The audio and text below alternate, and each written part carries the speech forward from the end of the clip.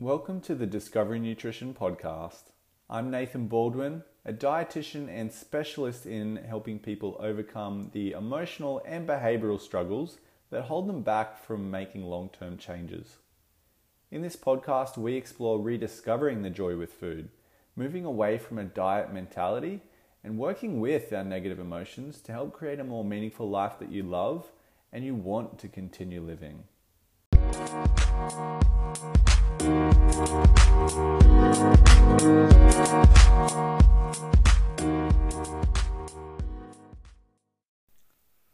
Hey everyone, thanks for joining us again today. So this is episode 4 of the podcast. So if you are still here, I really appreciate the fact that you're still tuning in to listen to my boring and monotonous voice. But thanks very much for joining. Before we get started today, I just want to say thanks for all the feedback so far.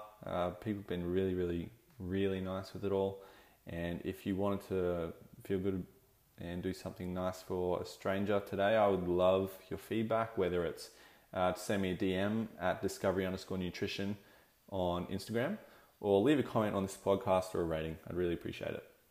But today, the topic that I want to get into is a really common theme that every single person in the world struggles with, and that is avoiding our problems. Now, from a health professional, or I suppose from my job standpoint, this usually plays out in, particularly with emotional eating, people avoiding their problems with food. And that's really common. The first thing that I like to talk through with people is that this is a natural response that every single human has. Every single human is just trying to avoid their problems. It's natural. Now, the reason this happens is these things that we're trying to avoid, they are painful. And the body, the mind, when these things start to come back up, it makes us feel very unsafe. And naturally what the brain wants us to do is feel safe. So it's always about trying to, I suppose, create an outcome where we can feel safe as fast as possible. Now, again, looking at food, when we're eating things like chocolate, pizza, whatever yummy foods there are, these are a really quick way to start to feel safe because it makes us feel good in the moment. You know, it gives us that rush of dopamine, serotonin, and we feel good, we feel safe. But obviously this doesn't lead us to somewhere fantastic down the track when this keeps happening. Same as another commonality with clients is a lot of the times they'll come in and they'll say they want to lose a particular number. So let's say 10 kilos for this example. We dig into that a little bit, and a lot of the time it comes down to they want to lose this weight to feel better about something else. So, you know, I always start with saying, okay, so why 10? Why not 15? Why not 6? Why 10? And this often comes back to that value that they've got in their head to say that at 10 kilos lighter, this is how I'm going to feel differently. And that feeling that they're trying to displace, that's what they're avoiding. Now, weight loss can happen in a number of different ways, but in this very rigid diet mentality, number on the scale is all that matters, we are avoiding all those issues. So, you know, this person will lose 10 kilos and, you know, they'll be sitting there and they'll be really happy for a short while, but eventually they notice that, you know, they've changed their foods, but they probably haven't changed their lifestyle, they haven't changed their behaviors, they haven't changed, I suppose, their thought patterns and perspectives. And when they thought life would be different, because all of these other things haven't changed with them, that painful feeling is still there. And if emotional eating is something this person has struggled with, even though they've obviously conquered it to the point where they could lose 10 kilos, that high eventually goes down. That positive feeling of the success and achievement eventually goes. And again, the body needs to feel safe. So what do? They probably slip back into old habits. Now, it's really important that I go through this with every person is that they're not alone. They're not weird. They're not unique in this circumstance. Although what they're going through is probably very painful, they're not going through this alone. I always like to say every single person's climbing their own mountain. You know, they're over here on the side and they're climbing the mountain, and the big thing they're trying to overcome is their emotional eating, their weight, whatever it might be. But, you know, there's also me. I'm over here on my mountain. I'm conquering my own things. So, you know, I really like to go through and explore the things that I'm working on with myself. So I suppose something that I've been dealing with a lot since starting my own business is, to put it in a nutshell, would be imposter syndrome, I guess, but more from a business standpoint. So a lot of my issues and a lot of things that I've been avoiding, so classic avoidance techniques for me are doing pretty meaningless jobs. It is taking a bit longer lunch break than I should, or playing with Ted, or maybe scrolling through Instagram and justifying it as, oh, I'm doing social media work, when really I'm just scrolling Instagram. And, you know, I think about these avoidant behaviors that I'm doing, and I'm thinking, well, why am I doing it? And on reflection, which we'll get into a little bit later, I've started to notice a lot that it's because I feel like I'm constantly not enough in the business aspect of my work. I'm not at a point of success, which I feel that I should be. And whether these things are right or wrong is irrelevant. It's a feeling that we get. And yes, challenging them can help, and that's definitely something I'm working through. But they do come up. So for me, it's very much about overcoming my own feelings that are holding me back from work, and then obviously impacting other parts of my life. When I'm feeling insecure about my work because, you know, I'm avoiding doing the hard work that is going to get me there, because, you know, confronting that is going to make me realize maybe I'm not acting on the ambition that I have. Maybe I'm not working as hard to the things that I want to achieve. And that's painful. And then, you know, when these insecurities come up, they play out in a number of different things. I'm more irritable at home, so, you know, seemingly menial things are going to be a lot more likely to frustrate me. And then, you know, when I'm in these moods, I'm not a fantastic person to be around. So it's really important that people understand that they're not alone in avoiding things. They're not alone in climbing their mountain. Every single person has to climb their own mountain. Sometimes it's just in a bit different context. So the reason I go through this is to really highlight that every single person has something they're avoiding. But when does enough become enough? So for myself, enough became enough when I noticed over a period of weeks and months that I'm just a really irritable person. You know, my moods can be easy to set off. I don't like how I feel. You know, I don't want to get angry at stupid little things. I want to be able to enjoy the small things in life and not feel like that day to day, as well as the impact that it really has on the people that I care about. You know, it makes living situations a lot more difficult when you're constantly irritable and, you know, trying to pick out things to be mad about when you're in that frame of mind, as well as, you know, it doesn't give you the same capacity to be loving, caring, and intimate with those who you really care about. So for me, that's when enough became enough. Same as for other people, whether it's, you know, your first, I suppose, concerted effort at improving your health, or whether you're a yo-yo dieter that's done this again and again and again. You know, you're either saying, okay, it's enough, like, I'm sick of this change with my body, or you're saying, I've had enough of doing these yo-yo diets. I want to find something that's like genuinely going to work for me long term. We need to come to that realization. If you're not getting to the point of enough is enough, there's a good chance that whatever you've got to change, it's not going to be important enough to actually continue long term. So I want to talk about how we can come to overcoming, avoiding our problems. And the first step is really to just be real with yourself about what you're avoiding. You need to reflect back. So how I always like to picture this is take a pen and paper and write out where you want to be. So it doesn't matter what that is, whether it's, actually I always say do a rounded picture. So health, work, lifestyle, relationships. And then if you can go a bit deeper, try to figure out the values that are really underpinning that. What kind of person do you want to become? Another way to think about it is, at your funeral, what do you want people to say about you? What do you want the people who are closest to you, your colleagues, your employees, your friends, strangers on the street? What do you want people to think about you? Now, once you've got this picture, you need to really start thinking, well, what are the away moves that I make from that? So in my own situation, I want to be a really caring, warm person who doesn't get caught up on the little things. And obviously away moves that I make is getting snappy when I'm frustrated. So that's an away move. Once you start to figure out what some of these away moves are for you, you need to take some time and notice why they're coming up. So the first step is always figuring out what those away moves are.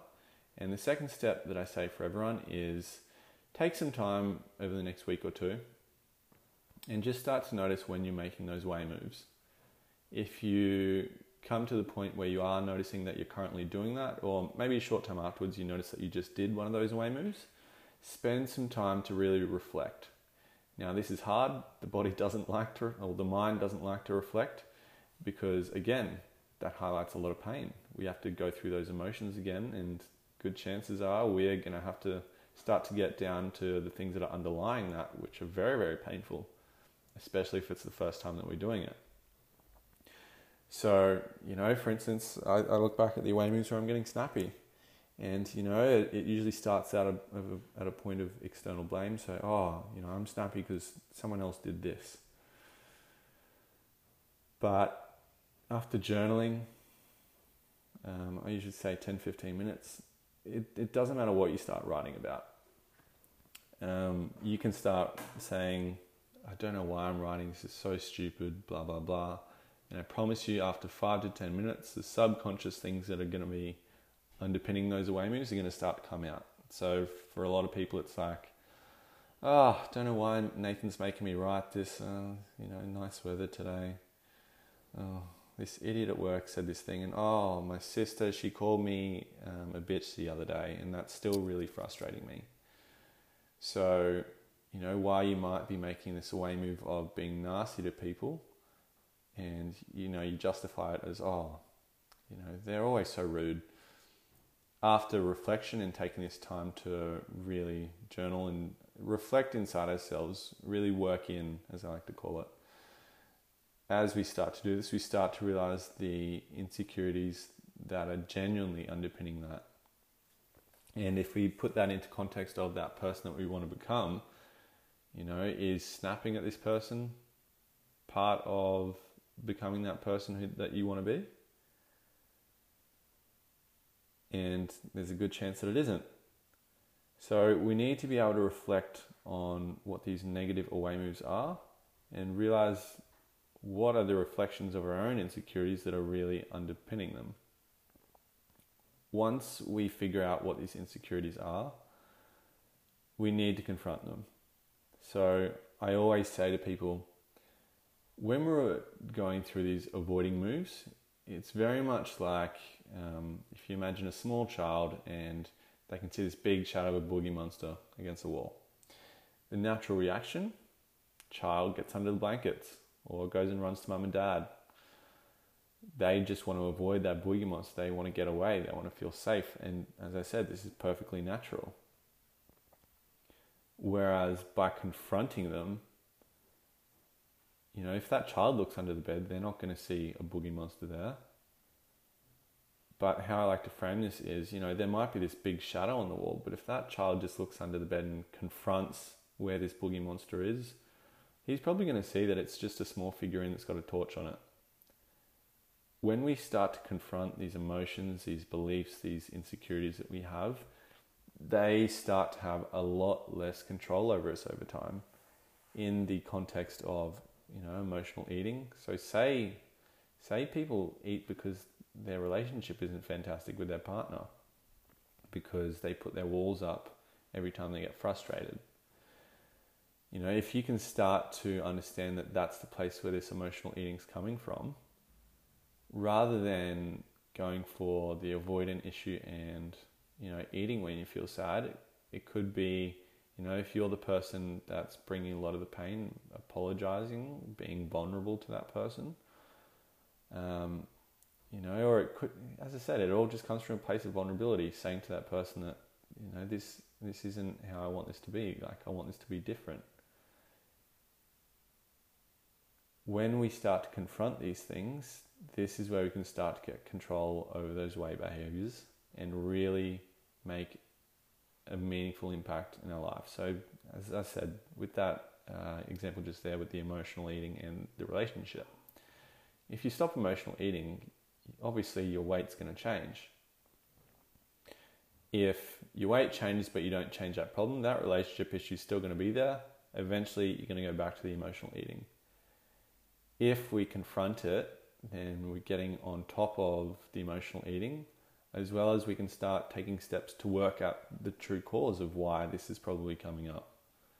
Whether it's working with myself or other health professionals, which we definitely do very often. You can start to figure out, well, what are the causes and how do I fix that? Because if we're not fixing the cause, we're going to keep coming back to the same problems. If we change nothing, then nothing will change. If we just have a band-aid solution on that food and we don't fix the actual problem, of course, nothing's going to change and we're going to come back.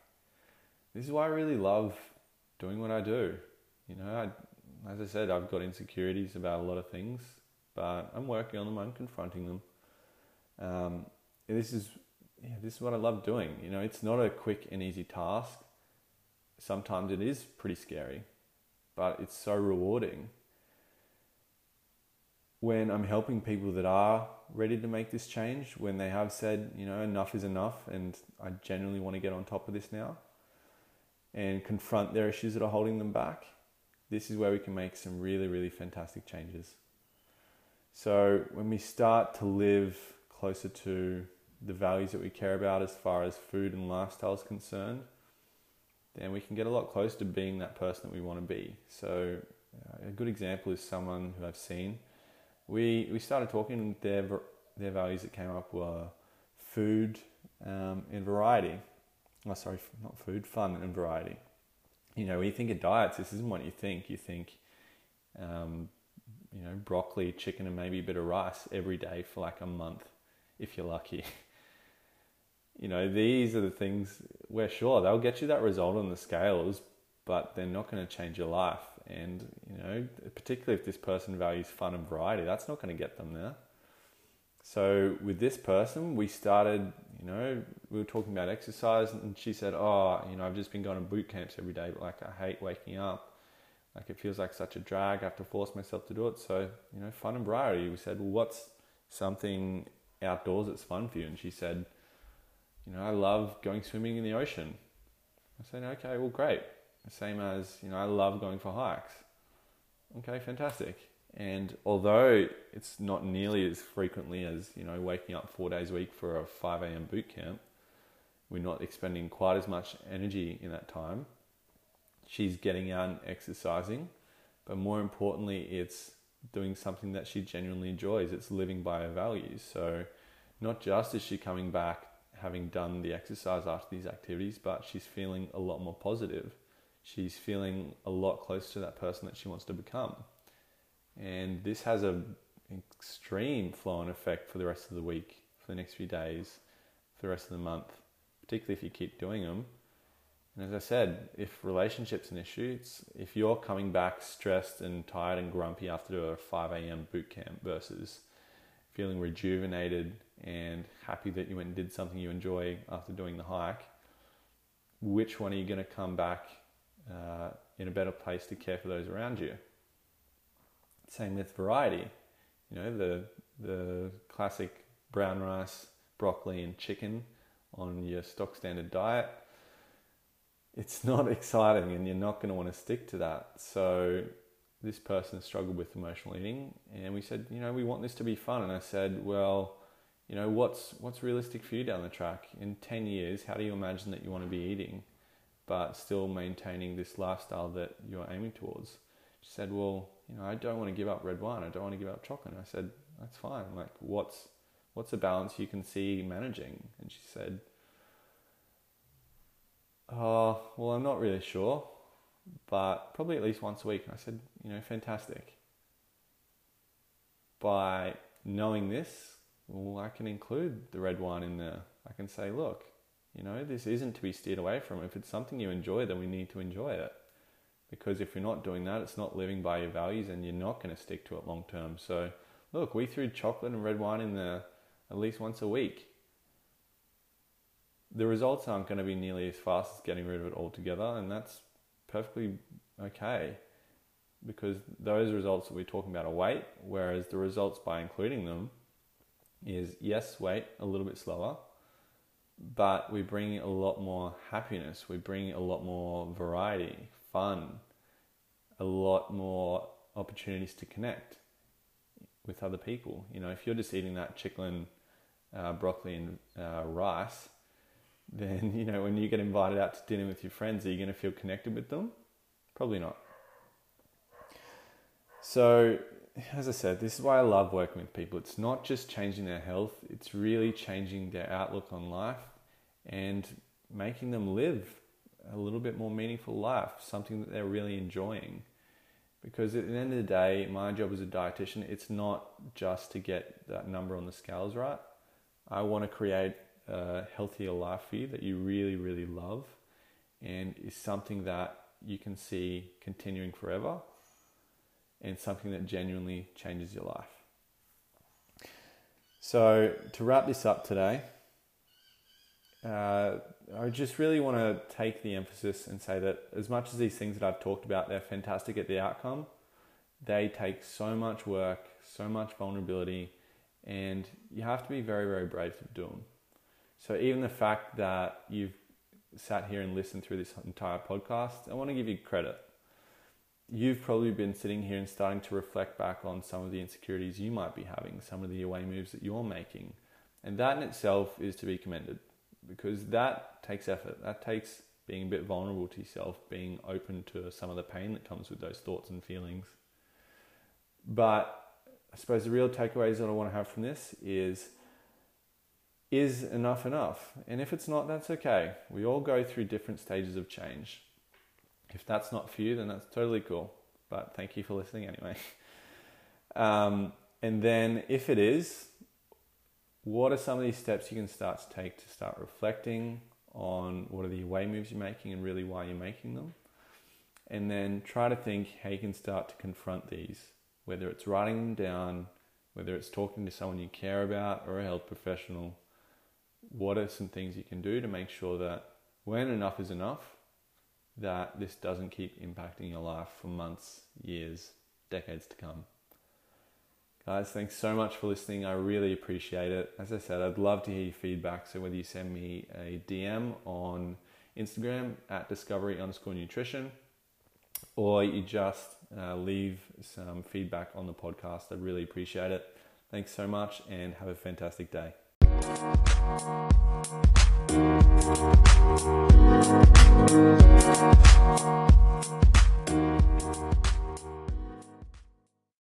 As always, the advice in this podcast is general in nature. If this has sparked some troubles for you, then I really recommend you get in touch with your local health professional. And thanks very much for listening, guys.